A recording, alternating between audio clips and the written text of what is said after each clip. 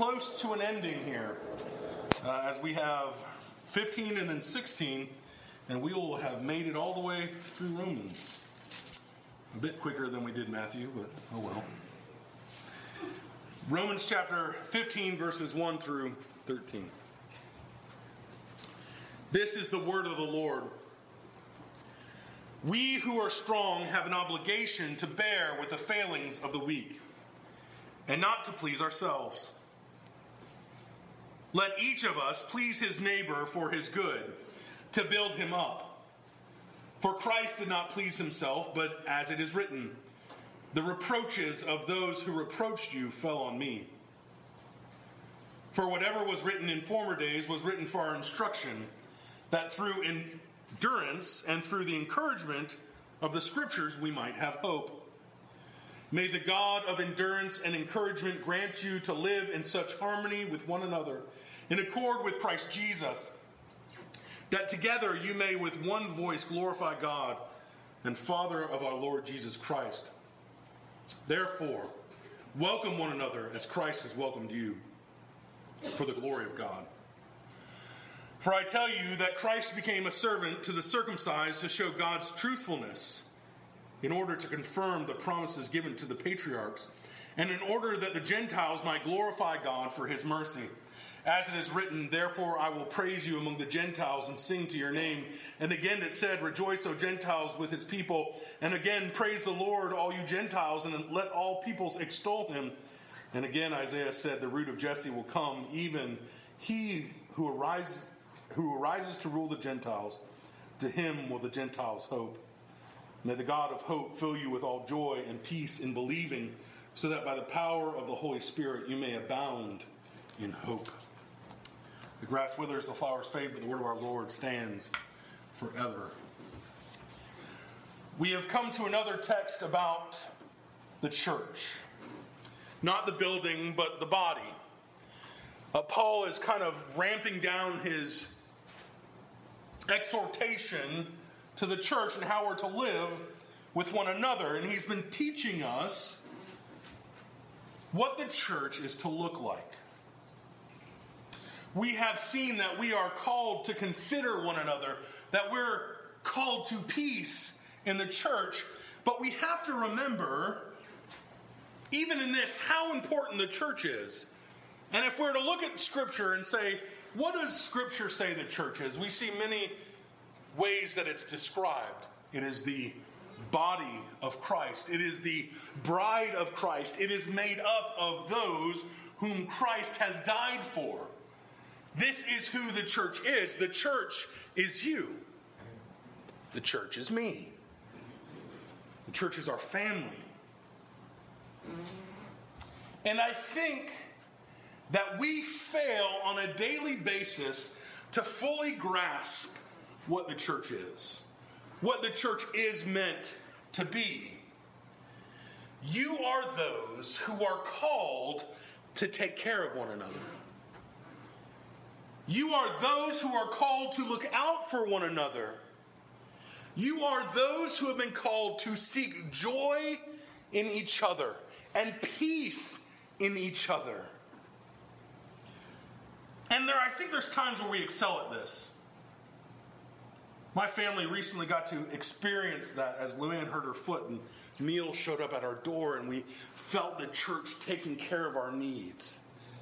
And it's an amazing thing when that happens. And yet other times we fail miserably. And we begin to fight with one another. And we begin to backbite and we talk about one another. Did you hear what Luann said? I can't believe she said that. She did though, yeah. We don't live at peace. We live at odds with one another. We live in contention with one another.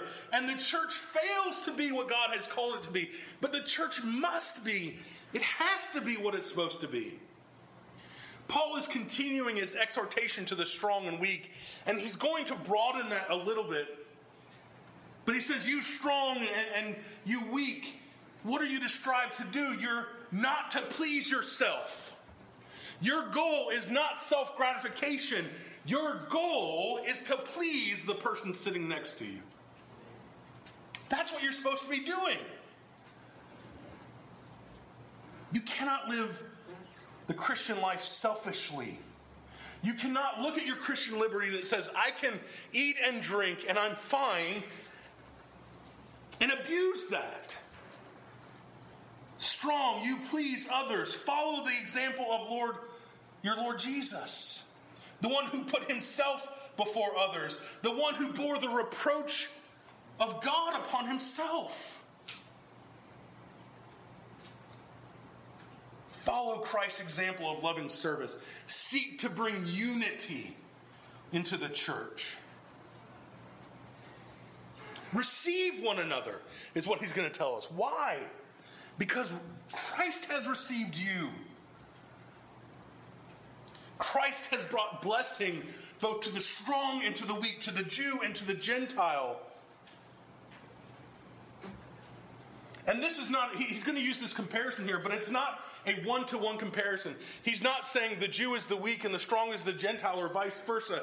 He's saying there are strong and weak amongst the Jews and there are strong and weak amongst the Gentiles, but you all have to live in peace and unity together.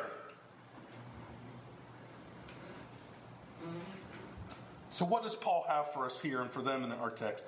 We're going to see three things. First, we're going to see that we have hope in Christ.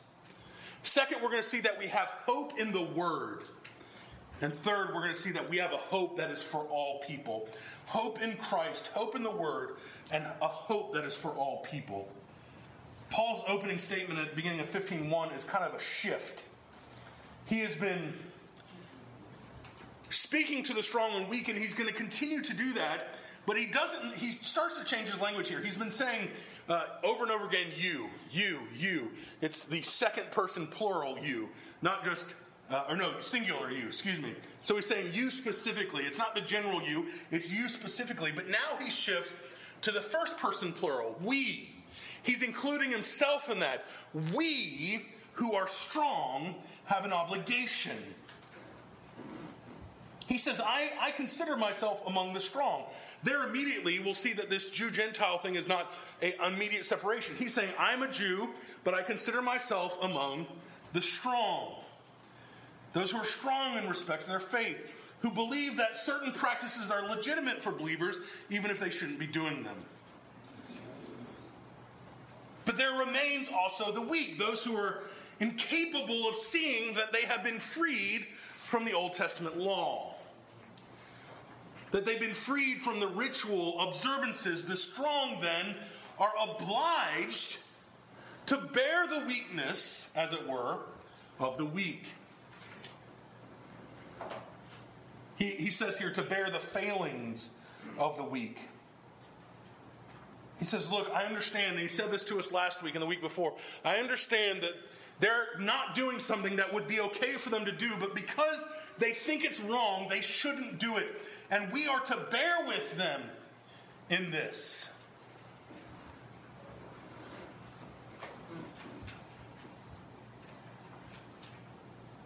Their faith has freed them, but they're not seeing it. And we're to bear one another's burdens.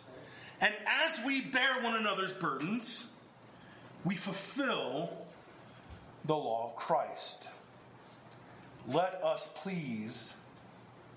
each of us, please his neighbor for his good. Neighbor here, if we just leave it on its own, seems out of context.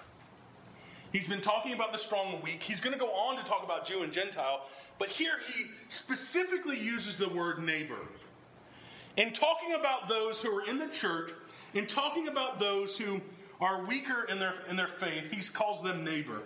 And Paul does this for a very specific purpose. Because he has called us to love our neighbor. He says, those in the church who may not believe exactly the way you believe, they are your neighbor. And you are to seek the good of your neighbor, to build up your neighbor. We are to be sympathetic to their struggle. We're to refrain from criticizing and judging them.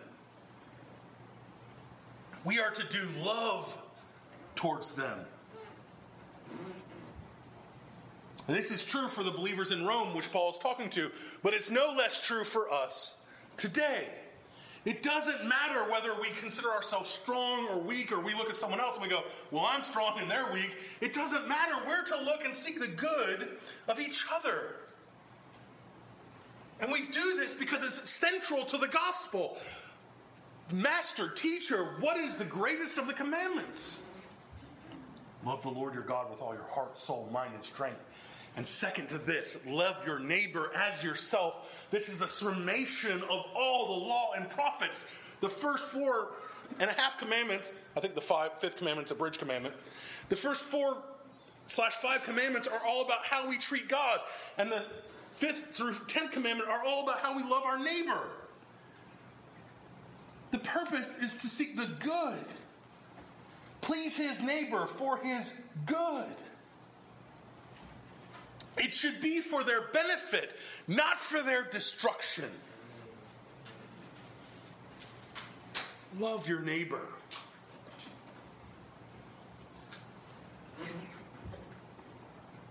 We are to edify. We are to build up the church. And let me be clear, it's not pleasing people over pleasing God. It's the pleasing of others instead of the pleasing of ourselves. That's what it's about. It's about giving up what is important to you for the sake of someone else. And why? Why can Paul make this claim? Why can Paul say, hey, look, you are completely justified in eating that meat that may or may not have been sacrificed to idols. You are completely justified in it, and there is no sin when you do it. But I want you to be careful and maybe even give that up, even though it's right for you to do, for the sake of your brother. And he's going to give us the answer of why. For Christ did not please himself, but as it is written, the reproaches of those who reproached you fell on me. Paul's quoting here from Psalm 69. He's applying this to Christ. The reproaches of those who reproached you, that is God there, fell on me, that is Christ. The reproaches that were meant to go to God fell on Christ. The insults directed at God fell on Christ. And Paul is doing several things here. He is pointing to Scripture to show us that the sufferings of Christ were ordained by God and in his service. And that Jesus, in his life and death and resurrection, has become the ultimate example for us. Think of the reproach he suffered at the crucifixion, the mockery, the beatings, all of it. And he very well could have removed all of it. Chrysostom is quoted as saying this: he had power not to have been reproached, power not to have suffered what he did suffer, had he been minded to look to his own things. If Jesus so desired, he could have been done. When they mocked him and said, why don't you call down your legions of angels? He could have done that. He had the power to do that. He could have said, hey, come on, attend to me. Lift me off the cross. Bind up my wounds. Heal me, make me new. I'm out of here. He had the power to do that. That was within his control, and he didn't. Occasionally abstaining from things that have no bearing on the Christian life is nothing compared with that. You are permitted to drink alcohol, but abstaining from doing so is nothing compared to what Christ abstained from for the sake of your salvation on the cross. He bore our reproach. He bore the reproach that was directed at God. How do you look out for the good of your neighbor? How do you build someone up, even giving up the things that you wish to do? You do so because Christ gave up all things for you. That's the gospel. It's the wonderful, beautiful truth of the gospel. And so we come into the church and we start bickering and, well, I would do things this way, or I would do that this way. Why don't they do this way? I would do the music different. I don't know why they do the music that way. I would do the ministry, this ministry, or that ministry differently. I don't like what they're doing. I'm going to take half the church and go somewhere else. And we're going to start a new church right over here. And we're going to call it Lakeview Presbyterian Church.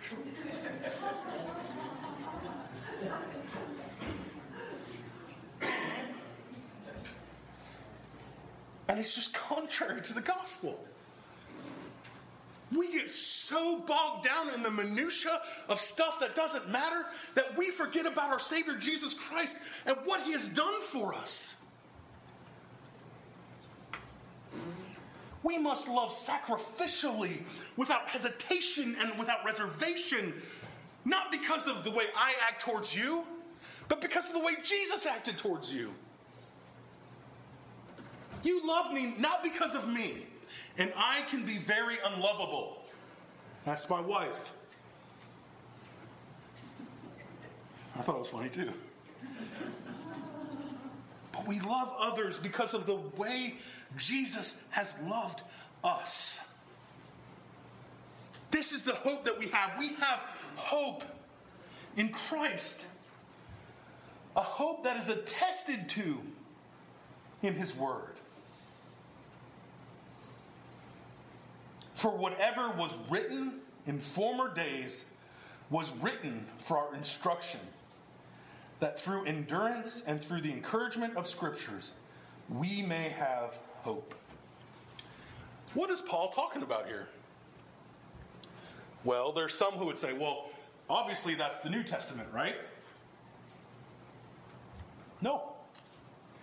There was no New Testament. Paul was in the process of writing the New Testament. He didn't probably know that. I shall write a New Testament and I will call it new. That's not what he was doing. But he says here, whatever was written in former days, he's talking about the Old Testament. He's saying we go to the Old Testament and we find what is true. The Old Testament was written for our instructions. If that is true for Paul, post Jesus Christ, that is true for us. Yes, we understand that the Old Testament no longer plays the central role of revealing to us the pinnacle of the climax of salvation history. Yes, we see that Christ is where we understand that. But we see in the Old Testament the call to bear up under reproach. We see in the Old Testament Christ all over it. And seeing Christ there gives us hope. Hope that enables us to love even as Christ loved. We even have hope in the fact that Paul, and he hasn't quite gotten here yet, but this is where he's getting, that he's talking to both Jew and to Gentile. And this is part and part a lot of what he's talking about through the whole book of Romans. That the Gentiles have been brought near, that they have been grafted in to the people of God. And so to maintain this hope, we seek unity. Paul here now kind of breaks out into prayer.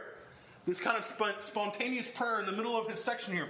May the God of endurance and encouragement grant you to live in such harmony with one another, in accord with Jesus Christ, that together you may with one voice glorify the God and Father of our Lord Jesus Christ.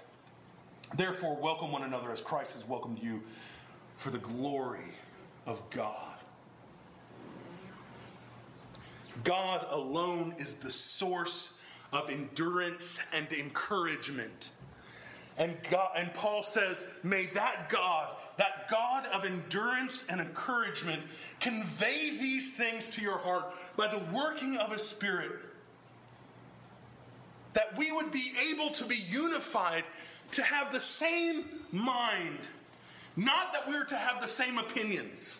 It doesn't mean that to have the same mind in the church is that we come in here and we all have our list of things that says, do you agree with this political affiliation? Yes or no? Do you agree with this color of carpet? Yes or no? Do you agree that we should eat in this part of the church and not in this part of the church? Yes or no? That's not what it's talking about. It's not saying that we don't have differences of opinion. It's saying that we have the same mind, and that is the mind of Christ, our Savior. That we are unified under the same faith. Unity is important. But it has an even more important object. You need to be unified. You need to be in harmony. You need to be in accord with one another. Why? That you may with one voice glorify God. How can we with one voice glorify God if we're at odds with one another? And if we're at odds with one another and we're failing to glorify God, then guess what? We're failing to glorify God. And that's not good. We are to give glory to God in all that we do. We cannot be consumed with divisions about these non-essentials in the church. It diverts our time and our energy from the mission that we've been given to give glory to God.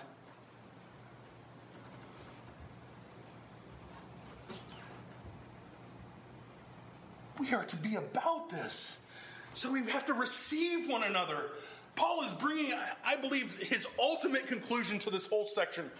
Why does it matter that we show unity in the church? Why does it matter that we're considerate of one another? Is it because it helps us live good with one another? I think that's part of it, sure, yes. That's part of it. So that we can live well amongst each other. But the ultimate reason, it's not for my sake and it's not for your sake. God has this wonderful way of the way He has set things up, that when we're doing what we should be doing towards Him, it benefits us all mutually, doesn't it? But it's not the primary goal. The primary goal is the glory of God. We are a family, we are the body, we are the bride of Christ, and we are called to be unified so that we may give glory to God our Father and the Father of our Lord Jesus Christ. And in order to do this, verse 7, welcome one another as Christ has welcomed you for the glory of God. You must welcome one another as Christ has welcomed you. What does that mean?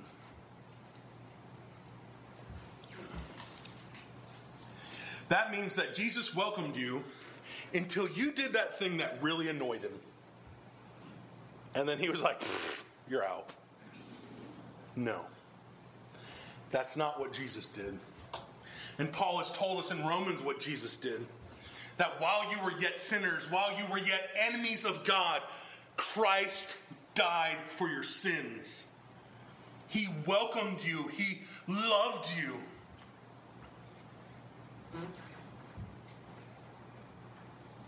We are those, the church makes up those who are loved well by Jesus.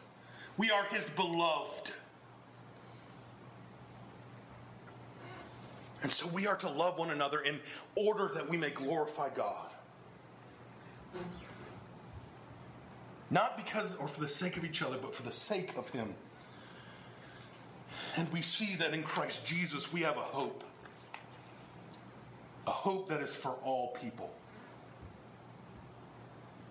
Verse 8. For I tell you that Christ became a servant to the circumcised to show God's truthfulness, in order to confirm the promise given to the patriarchs. Paul is here saying God has fulfilled all that was promised to Abraham. He showed Himself to be truthful. He is bringing the gospel to all nations. Verse 9, and in order that the Gentiles might glorify God for His mercy, as it is written. Paul is now going to do something here. He's going to give us some really quick, rapid-fire proof texts. Some pastors will do this sometime. I've been guilty of doing this sometimes. Let me show you where else in Scripture I can verify that this is true. He's just told us that the Old Testament is what we need to go for, and he's going to go to the Old Testament for us. And so he does this really quickly. Let me show you how the promises of the patriarchs have been fulfilled. Let me tell you about the Gentiles who are enabled by God to glorify Him. Let me tell you why this is true. Psalm 18:49. Therefore I will praise you among the Gentiles. I will sing among your name. And again it says in Deuteronomy 32:43, rejoice, O Gentiles, with his people.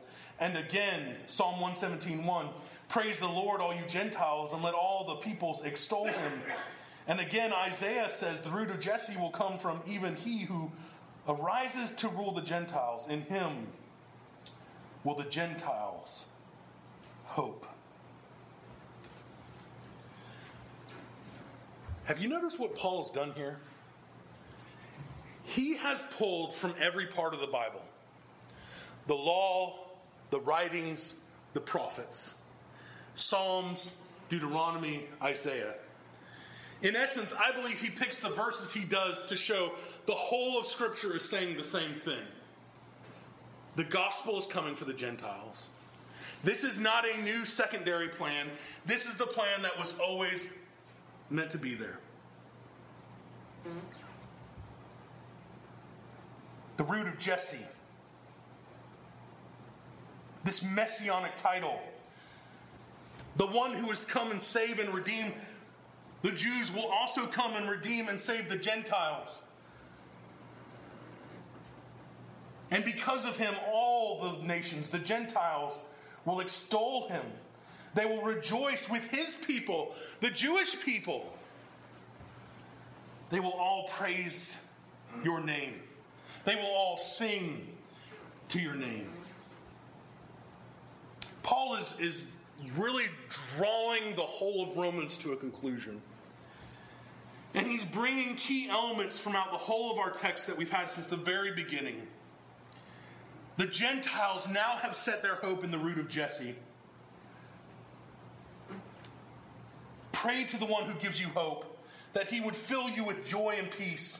He's talking both here to the weak and to the strong, to the Jew and to the Gentile. He is leaving none out. And he concludes again with a prayer. May the God of hope fill you with all joy and peace in believing, so that by the power of the Holy Spirit you may abound in hope. Brothers and sisters in Christ, Paul is urging you through the Scriptures, through the Old and the New Testament, to pursue joy and peace in the church. He is calling and urging you to pursue joy and peace with one another. And he's asking you, commanding you, telling you that you must do this at the expense of your own preferences, at the expense of your own perceived priorities. Pursue joy and peace. And experience the joys of the kingdom of God. Because Christ, Jesus Christ, is the hope of the nations. He has been and is and always will be. From the very beginning, from the fall. Eve, you're going to experience pain. You're going to experience pain in childbirth. But from you will come one who will crush the head of the serpent, who will defeat Satan, who will defeat death. It has always been the point of the Word of God for Jesus to come. It all points to Christ. And in Christ, we see the Gentiles being brought in. It doesn't matter if you're weak. It doesn't matter if you're strong. It doesn't matter your nationality. We find our unity. We find our joy. We find our peace in Christ Jesus.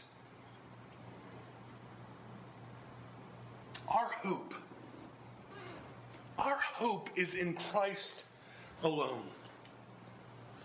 He has delivered you from death into life. He has reconciled you to God. The one we are at odds with. We find this hope in His Word. A hope that is for all people. Do you find your hope and joy in Christ Jesus? Do you find your hope and joy in Christ Jesus? If you answer yes to that question, and I pray that you do, then you must, by necessity, seek the good of those sitting next to you. No matter what they say, well, non-essentially. If they start attacking Christ, that's a whole other ballgame. But no matter what opinions they may hold, no matter what preferences they may have, they are your brothers and sisters in Christ. Are you seeking their good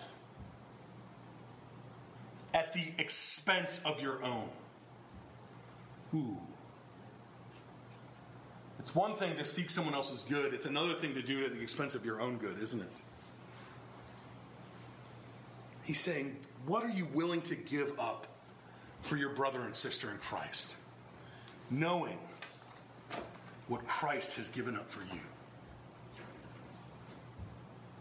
It is a hard, piercing, penetrating question that I worry we fail too often at.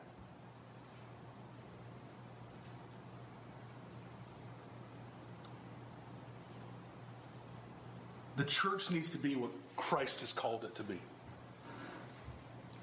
And that is a community of people who believe in the same God, who are seeking to give him glory. And as they seek, as their primary purpose, to give him glory, seek to live in unity with one another. Now, maybe we fail at the second because we're doing terrible at the first. Are we seeking the glory of God in all that we do? In every last bit of it. We do well at this sometimes, but sometimes I think we also fail. Would the God of joy and peace, of endurance, work this out in our hearts? Let's pray. Heavenly Father, Lord, we come to a text like this, and I am convicted, as I am sure many around me are convicted. Lord, would you foster in this church a desire to glorify you, and in doing so, seek peace and joy with one another, knowing that we can only do this, as Paul has said, through the working of your Spirit. Give us strength beyond our own strength. Give us patience beyond our own patience. Give us endurance to run the race that you have set before us. We ask in Jesus' holy name. Amen.